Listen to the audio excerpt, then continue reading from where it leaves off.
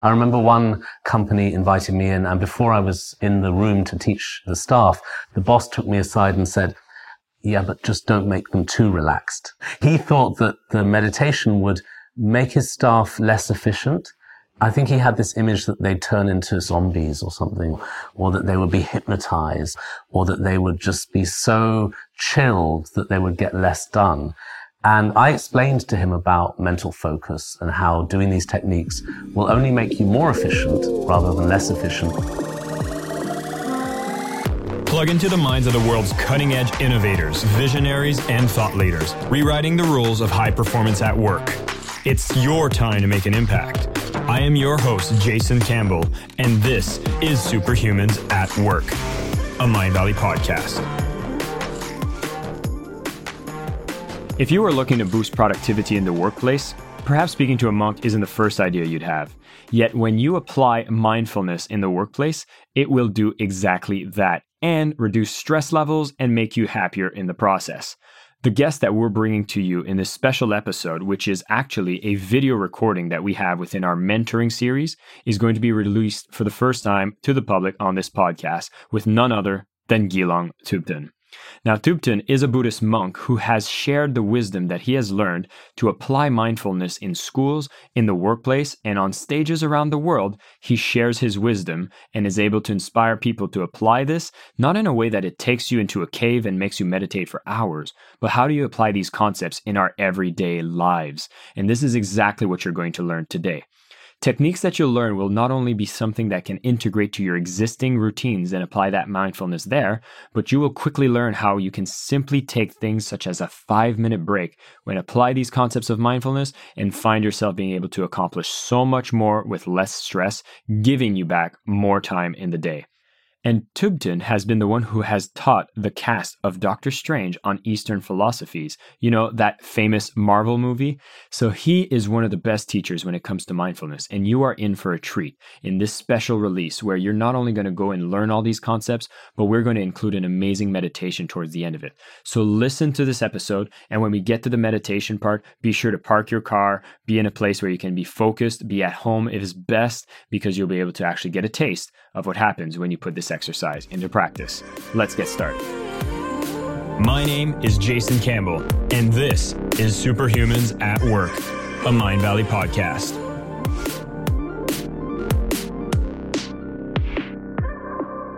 Thubten, welcome to the show. Thank you. It's such a pleasure to have you on this because we've known each other, I think, now for 3 years. Yeah. Every time you've come to the stage and you've shared your wisdom with the audience, it's always been one of the top-rated topics. That's great. And I think there's this mystery around the topic of mindfulness. It's a big word. Although today not as taboo as before, I'd love for you to be able to maybe share with us, for people that are hearing this word, what would be a way that you would describe it? Well, it's training for the mind. And of course, it's meditation. But I think the word meditation maybe has spiritual connotations, Buddhist connotations, which for some people is great, but for some people not. So mindfulness as a word has a more neutral tone. And actually, it's the same thing. It's about training the mind in mental focus, stress reduction, how to deal differently with our thoughts. And it has an amazing role in the workplace. But as you mentioned, maybe 20 years ago, people didn't think that connection was there, but it is. And I'd love for you to take us back in time because I can't even imagine what it was 20 years ago. What were the kinds of conversations you've had with the people when you would tell them that I think I can solve problems in the workplace through mindfulness and meditation? I've been teaching for more than 20 years, and there were a few companies in those days in London and other cities that asked me to come in. They were interested in how this could work for them. People didn't know what it was really. And I remember one company invited me in, and before I was in the room to teach the staff, the boss took me aside and said, "Yeah, but just don't make them too relaxed." He thought that the meditation would make his staff less efficient. I think he had this image that they'd turn into zombies or something, or that they would be hypnotized, or that they would just be so chilled that they would get less done. And I explained to him about mental focus and how doing these techniques will only make you more efficient rather than less efficient. But I think that confusion was there. in the early days where people thought, okay, mindfulness is for people in spiritual environments, or it's something you have to do on a mountaintop or in a retreat or a cave or a monastery. What's it got to do with the workplace? But slowly people started to understand the benefits of reducing stress and the benefits of increasing clarity and focus. And now they really understand that mindfulness makes you more productive, and it has a very strong role in a working environment. Would you agree that like in the last 20 years, there's been more of an acceptance in the meditation as a practice? Is it just because there's more research around meditation, or has there been changes in the way that we do work? I think there are a few reasons. I think one reason it's become more popular is, as you mentioned, the research. So yes, there's been a lot of neuroscience backing. They have done scans on people who meditate and they've shown that the brain is healthier. So that information is out there now, and people know that it's been proved that mindfulness works. It definitely makes your brain healthier. So it's a bit like going for a run or going to the gym. It's good for your body. Well, this is good for your mind. And the evidence is strong and people know that. So that's made it more popular. I think also the language used to describe the techniques is much more psychological and work-based and professional. You know, we're not using spiritual terminology or even particularly Buddhist terminology. So that's made the whole thing more accessible. People can relate to it more easily. But I also think we're more stressed. I do. I think we're more stressed and more busy than ever. People are more open to talking about that. When I started to teach all those years ago, people were kind of embarrassed to come to the class, especially leaders, because they thought, oh, if I go to that class, it means that there's something wrong with me. If I admit I'm stressed, it means I've failed. And so I had to give like secret classes to those people because they didn't want other people in the company to find out that they were trying mindfulness. But now that's changed. Now everybody is much more open about it. People are happy to say I'm stressed, which is sad that we've become more stressed, but at least we're talking about it.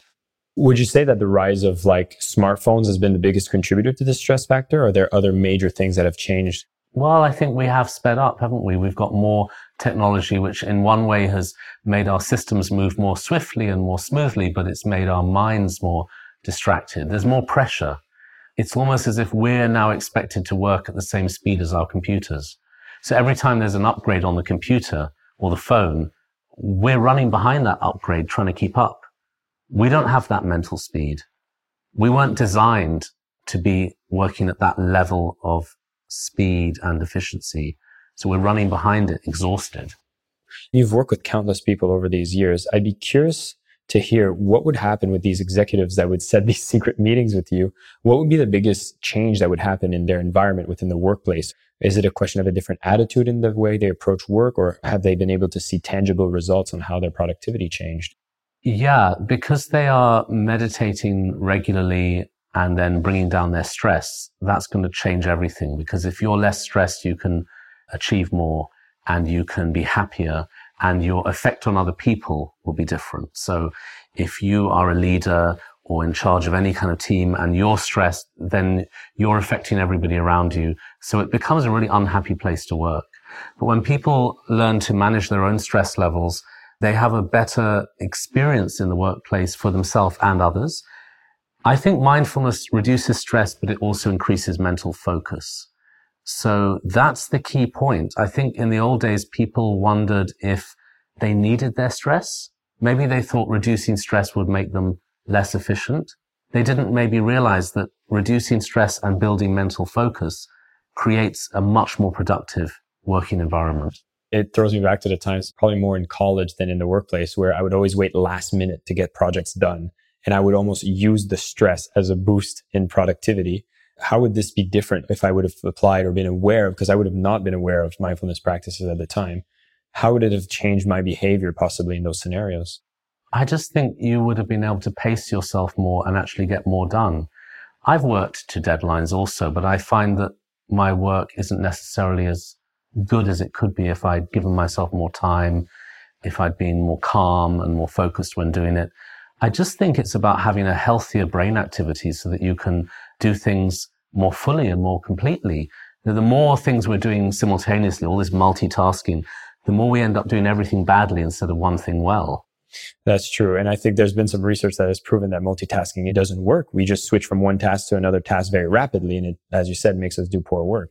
Yeah, research has shown that multitasking makes you less efficient because you are less focused and more likely to make mistakes. You're thinking less clearly and you're just overloaded. And so for people that are watching this and they're understanding there's some massive benefits here from the mindfulness practice, but if we expand that beyond the workplace, we're talking about just being able to be more present in time. What would be some of the things that happen in other areas besides the workplace when people start embracing these kinds of techniques? And for everybody watching, we're going to be sharing some of these techniques that you'll be able to practice yourself towards the end of this interview. But I do want to expand on things beyond the workplace here as well. Yeah, so I do think we are more absent than ever. We're always somewhere else. Now, when we're eating our lunch, we look at other people's food on Instagram. I mean, we're always somewhere else, aren't we? So what about learning to be in the moment and to fully embrace the moment and enjoy the moment? Because we're so distracted, which means that we're never really aware of what's happening. We're constantly thinking ahead or thinking back. We miss the moment. So learning to be present means we can enjoy our life. We can enjoy our time off. Otherwise, time off is just recovery from work. That's not a way to live. Work, recover, work, recover. The work-life balance is that everything becomes part of the journey and everything becomes inspiring. We talked about how the rise of technology in the workplace is making us even more distracted. It almost seems like this whole world shifting to more consumerism, materialism. You're seeing a lot more like all these ads are coming all the place. Companies are even doing a better job at being able to get our attention all the time. And it's almost what's creating this craziness, this chaos, or this busyness that we seem to never be able to get over. It seems like mindfulness is a possible panacea for something like this. Well, I think our attention is our most valuable commodity and it's stolen all the time. And if we can reclaim our attention, then we can maintain some kind of mental independence. I'm not against technology or advertising or any of that. I just think we need balance and we need to learn the kind of mental freedom so that we don't get constantly sucked into the screen in front of us. So would you say that by practicing some of these mindfulness techniques and what we're about to learn through meditation today is basically a way of regaining your freedom from just being carried by the current of all these things that try to get your attention? I think so. And I think it's also about learning to manage our thoughts differently.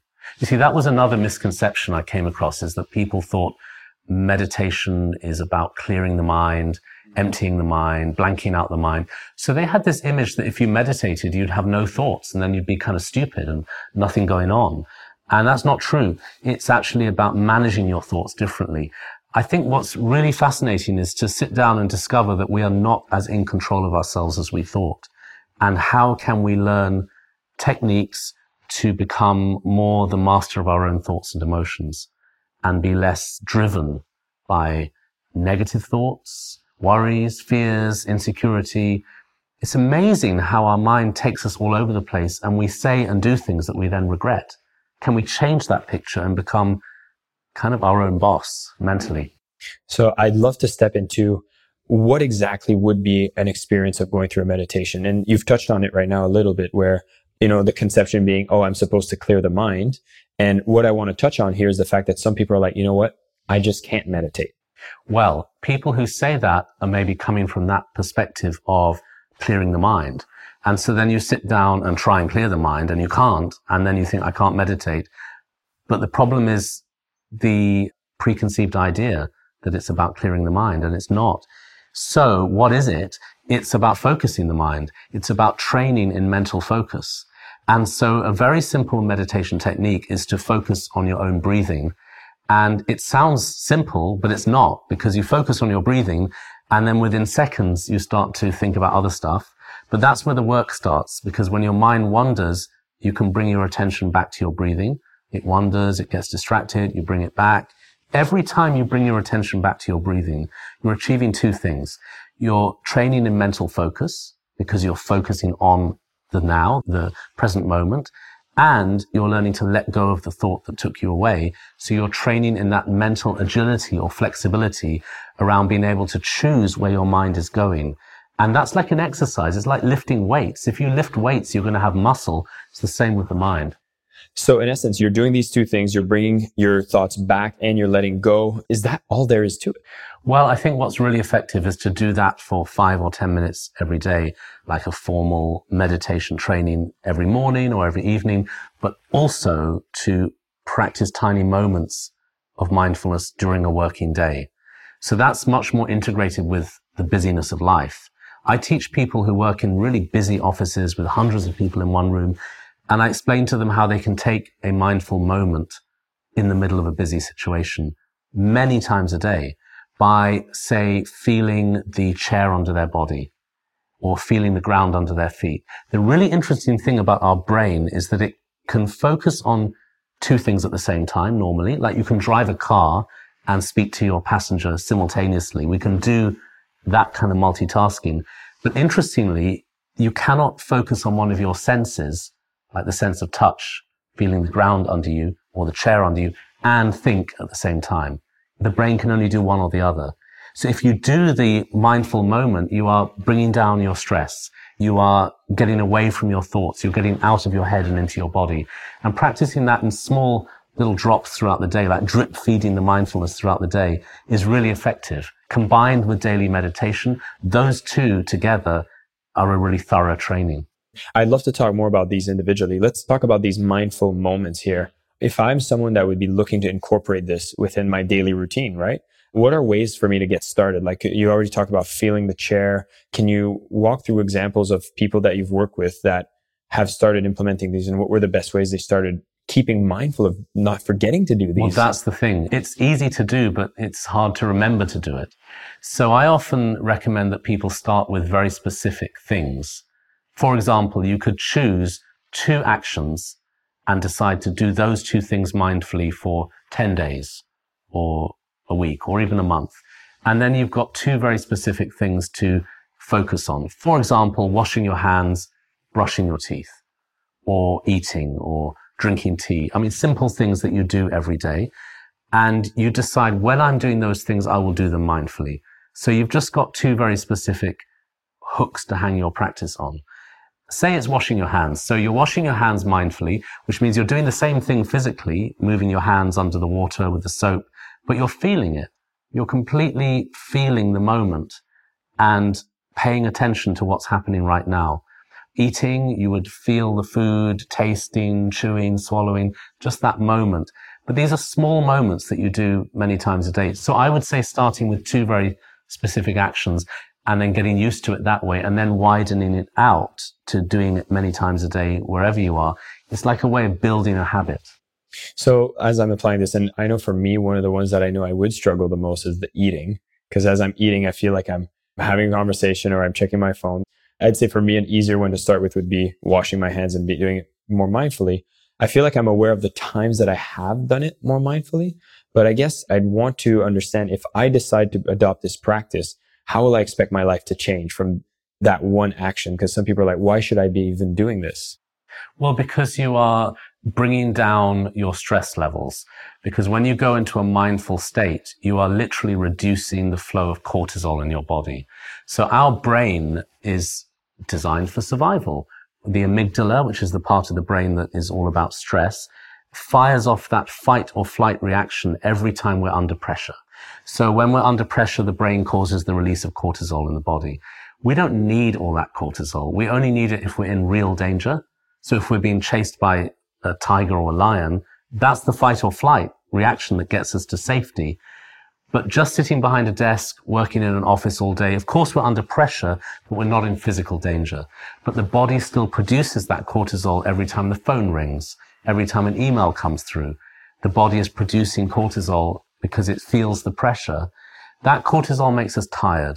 It makes us feel depleted. So the more cortisol we have, the more tired we become. Then we start drinking loads of coffee, eating lots of sugar, just trying to get ourselves to feel energized again. But it doesn't work because we're caught in a cycle of exhaustion. So washing your hands mindfully many times a day, little mindful moment. I'm not saying wash your hands 100 times a day. I'm just saying practice mindful moments many times a day. Literally brings down the cortisol. It gets that amygdala to be less overreactive. So you are bringing yourself into a stress-free state many times a day. And this makes you more focused, less stressed, and more happy. As we have stress levels that build up in the workplace, you're talking about something here that's so simple, is just in the process of washing your hands. And I know for me, just listening to this, I realized that there's so many of these micro moments that I could use to level down my stress levels. And if I look at times when I'm doing things such as events, it becomes very stressful for me. And I don't know what exactly a rise in cortisol level is, but I think I have a feeling, because I remember these moments where I'm feeling the tension and everything. And I realized that to solve that, I've always had tools at my disposal that I wasn't aware of, which is just taking those moments to be mindful. What you would see is just a knockdown in the level of stress that you feel. And it makes you even more productive when you get back to your work routine. I find it gives me energy. For me, it's a bit like charging up my cell phone. It's like putting some more juice in the battery. I have really busy days. I'm teaching a lot. I'm giving classes. I'm giving speeches. I'm traveling. And so if I do these mindful moments throughout the day, it's like it recharges my energy in small little boosts throughout the day. Just feeling the ground under my feet when I'm standing in an airport is enough. Or being aware of my shoulders or my hands or my fingers or the chair under my body, just going into that momentary mindfulness while you're busy. You're not taking time out. You're in the moment. You can be talking, you can be doing anything, and you can do this, and it just takes care of the stress under the surface. I love it. There's times where people even generate stress because they need to wait for something like the elevator. But you have an interesting way of turning this around into a positive. Yeah, I would say a really powerful mindfulness practice is to be mindful when you're waiting for things. So you're stuck in traffic, you're standing in line, you are pushing the button for the elevator, you are waiting for something to download on your phone, opening an attachment or an email. All these little moments of waiting are moments when we get stressed or anxious or frustrated, or the cortisol is building up. Well, if you practice mindfulness in those moments, you're teaching yourself to be mindful in the middle of stress. And that can become a habit. That can become something that changes your default state from pressure to calm. And also it means that you're using the things in your life which normally are uncomfortable. You're using them for developing yourself. So you become more interested in how you can work with resistance, and that's how you build resilience. Amazing. What you really want to take away from here is the fact that these micro moments that already happen in your life are all periods that you can apply mindfulness. It'll reduce the stress levels, and even in the times that you used to feel stress and times that you were forced to wait, look at them as opportunities that you can apply even more mindfulness, which will make you feel more energized and ready for the day. I want to switch over to the more set periods of mindfulness and meditation that you spoke of. We're talking here, you said minimum 5 minutes, and should we be looking to extend this as long as possible? Just share us more about it. I would start with 5 minutes, because if you force yourself to do big long sessions from day one, you're going to crash and burn. You're going to try it for like 20 minutes, 30 minutes or an hour, and then you'll never do it again because it's too much. It's better to start small and build up. So starting with 5 minutes a day for a week or 10 days, and then extending it to 10 minutes is really good. 15 minutes eventually, or 20 minutes. But the really interesting thing is that when they've done MRI scans and EEGs on people who do mindfulness, they've shown that even after 4 days of doing 10 minutes a day, there are brain changes. You might not feel that after 4 days, but it's happening inside your brain. So that shows that 10 minutes a day is enough as a baseline, and then you can build from there. And I would say it's good to do it in the morning, because in the morning, our cortisol levels are highest. Most people wake up with an alarm clock. What does that mean? It means you're shocked awake. So sure, we have to get up with an alarm, but why not bring down the cortisol, bring down the stress, so you start your day right? So imagine starting your day with 5 or 10 minutes of mindfulness. It means that you're beginning your day in a way that you want it to continue. So you start with calm and focus. That's the launch pad for your day. Having said that, for some people, the morning is crazy. It's impossible. You've got to get the kids ready for school, and then you've got to go to work. So do it in the evening. I sometimes recommend people find a time during their working day, a break where they can go and practice mindfulness in a breakout room or something, or when you get home from work. Say you get home from work, you put your keys down, you do 10 minutes of mindfulness, and then you start your evening. That's another thing you could do. It can be done any time of the day, but every day is the best. Interesting. I feel like for people that are very, let's say, process oriented type of people, there's almost an obsession about trying to make sure that I'm doing the best kind of meditation for the best length and the best time of the day. Because even my mind is thinking like, okay, should I be doing 5 minutes in the morning, then 5 minutes in the evening, or should I be doing 10 minutes in the morning? I feel like there's this sense of trying to be an overachiever when it comes to just trying to start a meditation practice. How do I stop this overwhelm and just start the habit? Well, there's a good side and a bad side to that. The good side is that kind of mentality is quite disciplined, and you do need discipline to practice mindfulness. You do need to do it regularly. So use that achievement part of you to get yourself to do it every day. But the downside is when we are grasping after results. You know, I've done 3 days of this. Is it working yet? Inputs and outputs. I put this in. What am I getting out? And that grasping or that expectation is precisely what stops it working, because we're always looking for results and we're impatient and we're not willing to give it time. So I think use the discipline to get yourself to do it, but then really let go of hoping it will work. Just do it. A bit like exercise. You know, if you go to the gym, you're not going to have a 6-pack after 3 days, but you go to the gym every day and then slowly the muscles start to build. There needs to be a kind of patience there. So you can push yourself, but also not have mental pushing. We use the gym example, and I think it's a relevant comparison because we're training the mind example like a muscle. But when you go to the gym and you go in and train, like you finish and you're like, wow, my arms are exhausted. I am sweating. And I think for a lot of people, especially in the hyper productive, demanding workplace, it's like, oh, I'm using 5 minutes to do nothing. I'm wasting time. I don't feel like I've done work per se. And I think for some people, they still have resistance to wanting to get into it because like, I could have answered 2 emails.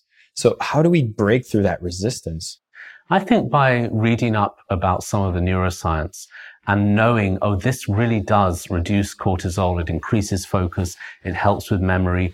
Knowing that means that you don't feel that you're doing 5 minutes of nothing. You're doing 5 minutes that's going to train your mind so that you have more efficiency, more resilience, all of those things. So knowing the background science behind it helps you to want to do it more. Otherwise, you're going to think, well, is it even working? I don't know. But reading about it, hearing about it, studying a little bit about it gives you that faith in what you're doing. Brilliant. I want to push on this a lot because I know some people that might be watching this. Again, if you're coming from a management position and you want to bring these kinds of practices in the workplace, I want you to fully understand that when you do start applying these moments of meditation, including a practice of meditation, it is something that is effective. You don't want to get discouraged. And I love the fact that there's so much research now today that can help those people that really need the concrete evidence to take that kind of action. And so when it comes to actually doing these meditations, we're talking about the set practice here. I believe you're going to be able to help us through a guided practice for 5 minutes that people can get started with. Yeah. Could you walk us through what people will expect once they go and listen to this separate track? So you can do this sitting on a chair. You can be sitting on a chair with a straight back and you're then focusing on your own breathing. And of course, that's really difficult. Sounds simple, but it's not. You focus on your breathing, and then within a few seconds, the mind starts making shopping lists or writing emails or all kinds of other stuff. And that shows you how untrained our minds are. We can't even keep our mind still for longer than 3 seconds. But that's when the work starts. Your mind wanders, and then you bring your attention back to the breath. Your mind wanders again, and you don't even notice it wandering, but you realize a few minutes later, and then you just gently bring it back. And the training is all about bringing yourself back to the breath again and again. What that does is reduces stress and increases focus, but it also gets you to have a different relationship with your thoughts. You see, I think we're too driven by our thoughts and emotions. Our mind often does stuff we don't want it to do, or it won't do what we want it to do. So we need to become more in charge of our own minds. And every time you bring your attention back to your breath, you are gaining that mastery over your thoughts and emotions. So it's not about clearing the mind, but it's about making a decision to bring your attention back when it disappears. And so for 5 minutes or 10 minutes, you would do that again and again. And there's a sense of discipline that you're going to do the 10 minutes no matter what. You're not going to do like 3 minutes and then decide to go off and do something else. You're going to stick with it. And doing this every day builds up and trains you and helps you to become more stable. And so for the people that are starting this off, they start the 5 minutes. At what point would you realize that you're ready to increase it to 10 minutes? When you're managing to do 5 minutes every day, It's the discipline of doing 5 minutes a day, and you can do it. It's not about quality, I'm doing it well or anything. It's just doing it. And after, say, 7 days or 10 days, you've done 5 minutes every day, then you could start doing 10 minutes a day. I think it's good to ramp it up to 10 minutes and then maybe 15 or 20, but slowly over time. What about the people that are overachievers and they're like, I understand this, I understand the science, I'm ready to go deep. Now I'm going to go and do a 2-hour meditation. Or even, as we've discussed about this, how I could go and do a retreat for 10 days, meditate, solve all my problems, and then I'll come back and I'm going to be ready to see the world. What pattern do you see for people that do that? They crash and burn. You could do 2 hours, but then you're not going to do it again the next day because it was so hard. It was so stressful. I say it's better to build up slowly, just like exercise. If somebody's really unfit, it would be crazy for them to jump in a swimming pool and swim 100 lengths. They shouldn't. It would probably give them a heart attack. So meditation is not going to give you a heart attack, but it's about easing your way into it gradually so that you don't take on more than you're able to, because otherwise you won't do it every day. So it's about building it up very, very slowly, and that way you can be sustainable rather than just crashing and burning by doing too much and then never doing it again. So build it up slowly is really the best way. And I think the word you've used a few times that is worth repeating is just having a patience with yourself to build the practice. Yeah. What about dealing with disappointment? Because some people, if the thoughts keep going out, you're like, am I doing this wrong? How do you manage that relationship with yourself, you could say? I think by realizing that your thoughts are the very thing that enable you to come back to your breathing. So there's nothing wrong with them. I think it's important to stop seeing thoughts as our enemy. Again, it's back to that notion of clearing the mind. That's not the point. And if you're trying to clear the mind, you're seeing the thoughts as a problem. But if you realize that the whole point is to keep coming back to the breath, then thoughts are the thing that enable that. So you don't feel that having a busy mind is an enemy to your meditation or a problem. It's just part of the process. And it's not like it just gets better and better like a graph going up. Some days your mind feels completely crazy. Sometimes you feel like you're falling asleep. It goes all over the place. But over time, you just start to feel that you have more ability to come back to the breath. And the knock-on effect is that in your daily life, you feel more calm, you feel more focused, you feel more energized. The results creep up on you slowly, just like with physical exercise. Amazing. So we've talked about the benefits from a perspective of stress reduction, getting out of that fight or flight response. We talked about the mental focus, and most of the people working in a knowledge economy need that mental focus to be able to work on creative, complex problems. And again, meditation's research has also been showing that this helps tremendously. And I know you speak a lot about how it actually helps with interpersonal relationship. I mean, when you look at workplace dynamics and dealing with colleagues, it's not always sunshines and rainbows. There's often potential workplace conflicts. How would mindfulness and meditation play into supporting the dissolution of those? Well, I would say that most of our stress is to do with our relationships, isn't it? It's to do with professional relationships and what happens when you go home. The way we interact with each other, the way people talk to us, what they do, what they say affects us so strongly. And that's what makes us feel depleted, worn out, irritable, anxious, or insecure. So the role of mindfulness there is to teach us to be less affected by others, to be less wound up by others, because we're able to maintain our calm. So if somebody is acting in a way that makes us feel uncomfortable, maybe there are some situations where it's toxic and it's abusive and we need to speak out or we need changes to take place. But generally, it's more that we just are feeling irritated or feeling somehow stressed by it. And if you do a lot of mindfulness, you're learning not to react. You're learning to just let go. You're learning to not get affected by things. You can maintain your sense of inner calm. But also, the interesting thing about doing these techniques is it helps you to understand the human condition. It really helps you to understand that the human mind is something kind of unstable. We have all these thoughts and emotions that take us in all kinds of directions. And we often find ourselves doing or saying stuff that we then regret. Like we say something and think, oh, why did I say it? So that shows you that we don't really mean it. We're not deliberately out to get people, but we often lose our temper, or we say and do stuff that affects other people. So others are doing the same. So when you understand this about yourself, you understand it about others. And when others behave in a way that you feel they're out to get me, they're trying to hurt me, maybe that's not true. Maybe it's just that they're stressed and we happen to be standing in front of it. So we don't need to feel attacked by them. We could forgive. And forgiveness isn't a weakness. It doesn't mean you're condoning what they do or letting them walk all over you. It just means you don't have to be affected. You can just let it go and think, yeah, that's their stress, and you feel compassion for them, and you don't have to react or take revenge or feel hurt. You can just let it go. I do find that I work with teams a lot and teaching them mindfulness, and they report back to me that they're getting along better. There's more cohesion. They're blaming each other less when things go wrong. They're able to forgive each other for their little human weaknesses or quirks. People have these different personalities. We've got to accept that. One of the things I'd love to bring this towards a close is most people haven't seen a monk come into the workplace to train mindfulness. I'd be really interested on what brought you into this kind of place where you see a need in the workplace for people to learn these techniques. So what's your vision and what drives you to bring this message to the workplaces and to the world? I became a monk 26 years ago through enormous amounts of stress. I basically had a burnout through being too stressed. And then I went to a monastery and became a monk. I'm not saying that's the expected route for everybody, that you have to kind of end up in a monastery, but for me it was. And I found that the meditation really healed the problem. It helped me to get better physically and mentally. So I discovered the benefits of this for myself and then wanted to help other people.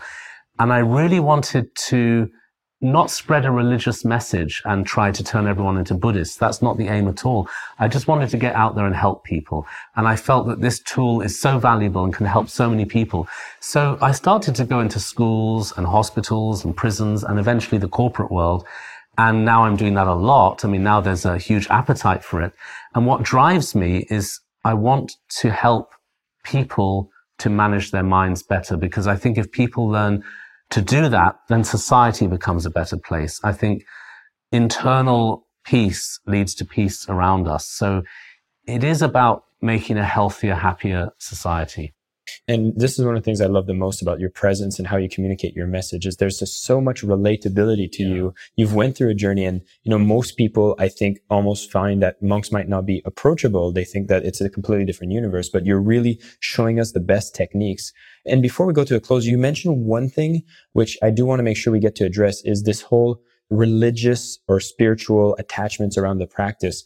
What would you say to some people who feel that these techniques might go against any kind of cultural, religious, or spiritual practices or beliefs they currently have? I don't see how they can go against it, because all you're doing is focusing on your breathing and you're bringing down your stress and increasing mental focus.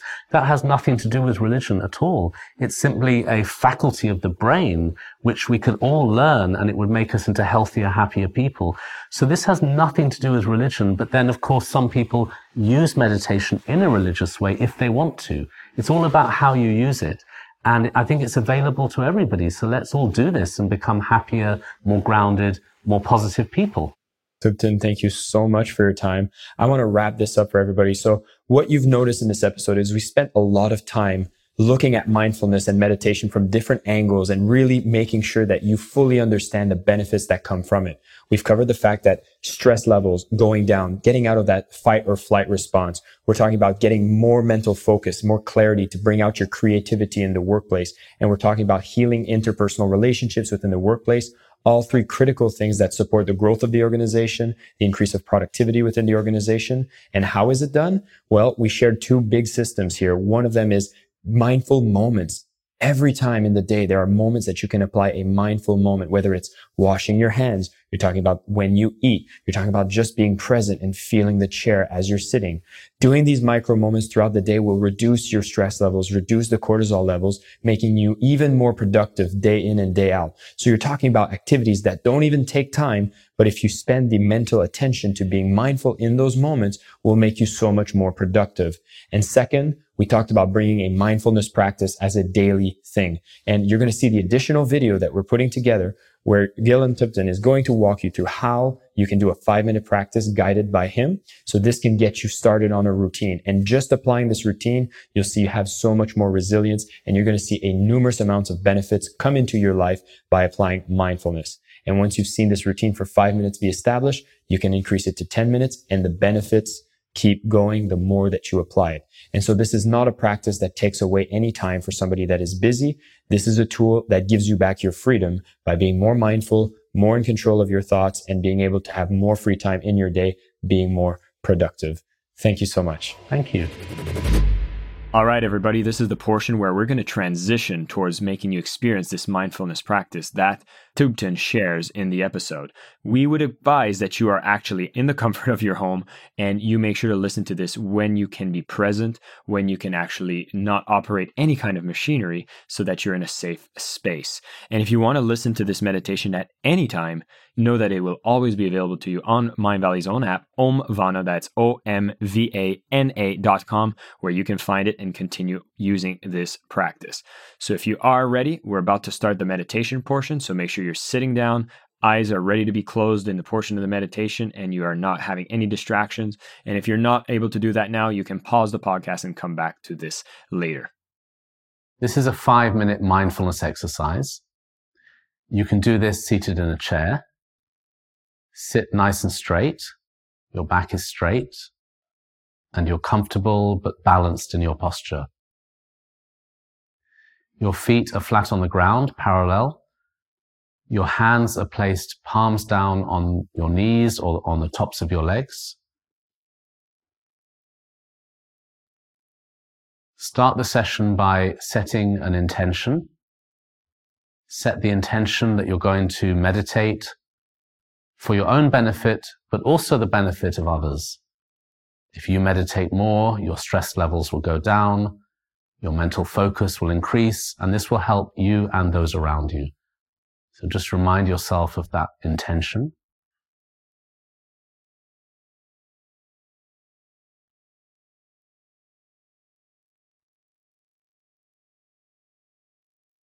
Now become aware of your body. Feel the chair underneath your body. Feel the contact between your body and the seat.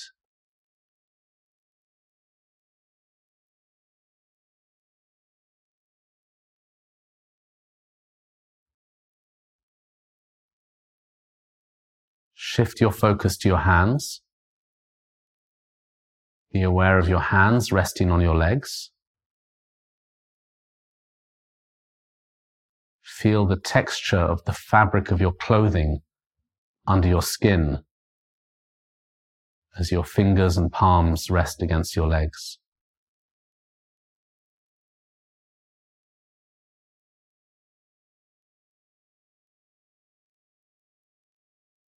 Now be aware of your shoulders. Maybe your shoulders are tense, maybe they're not tense. Either way is fine.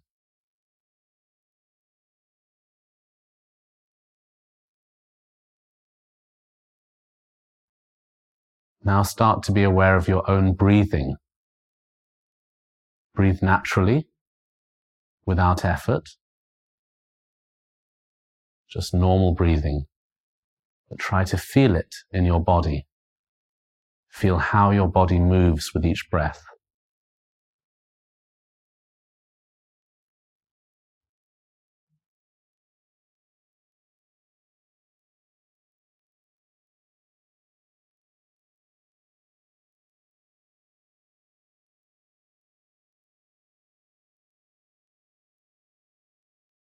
When your mind wanders, keep returning to the breath. Gently bring your attention back to the feeling of breathing in your body.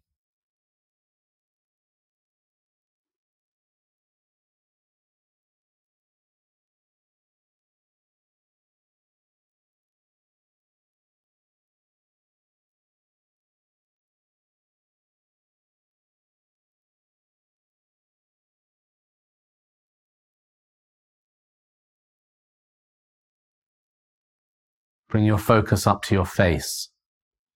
Feel the air moving in and out of your nostrils, breathing without effort. If your nose is blocked, then feel the air against your lips as you breathe through your mouth.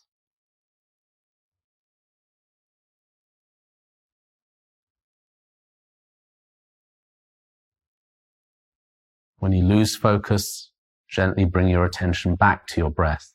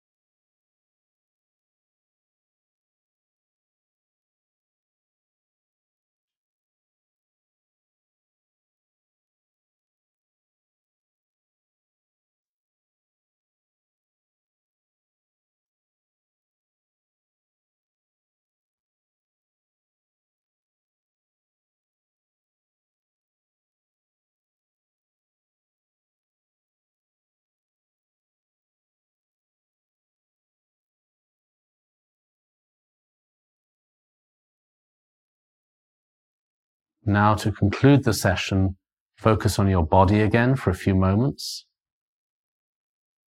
Feel the chair underneath you.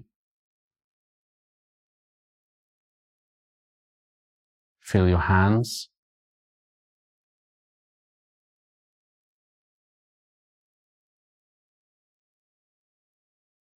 And end by making the mental commitment that you're going to meditate regularly for your benefit and the benefit of those around you.